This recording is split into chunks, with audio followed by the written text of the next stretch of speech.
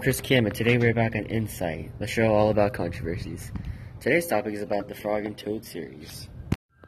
Today I'm here with Vincent Hong and Daniel Montejo, here to give their insight about the book. So a little background about the book is that there is a frog and toad that are portrayed throughout the stories as best friends, and they go on many adventures together. But the controversies that are brought about is that the author, Arnold Lobel, came out as gay to his family, and soon after his death, his daughter announced it to the public. And from there, controversies about whether or not Frog and Toad are a gay couple have been brought about.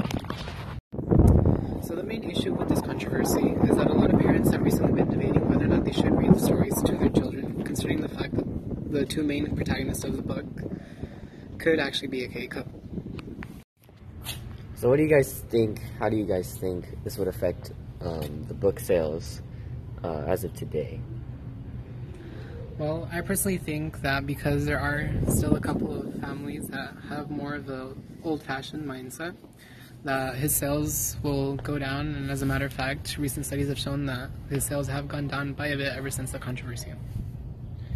But as of today, we've advanced, in the gay rights, all that kind of jazz, but I feel like it would actually increase, I mean, I hope it does increase, because regardless of whether or not Frog and Toad actually are in a relationship, or if they're just friends, if it turns out that they really are in a relationship, I feel that it's a great way to gradually explain to children same-sex relationships.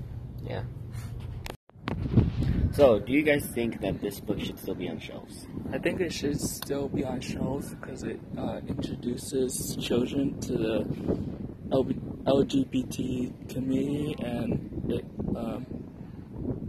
doesn't make them hate them or oblivious to the topic at hand.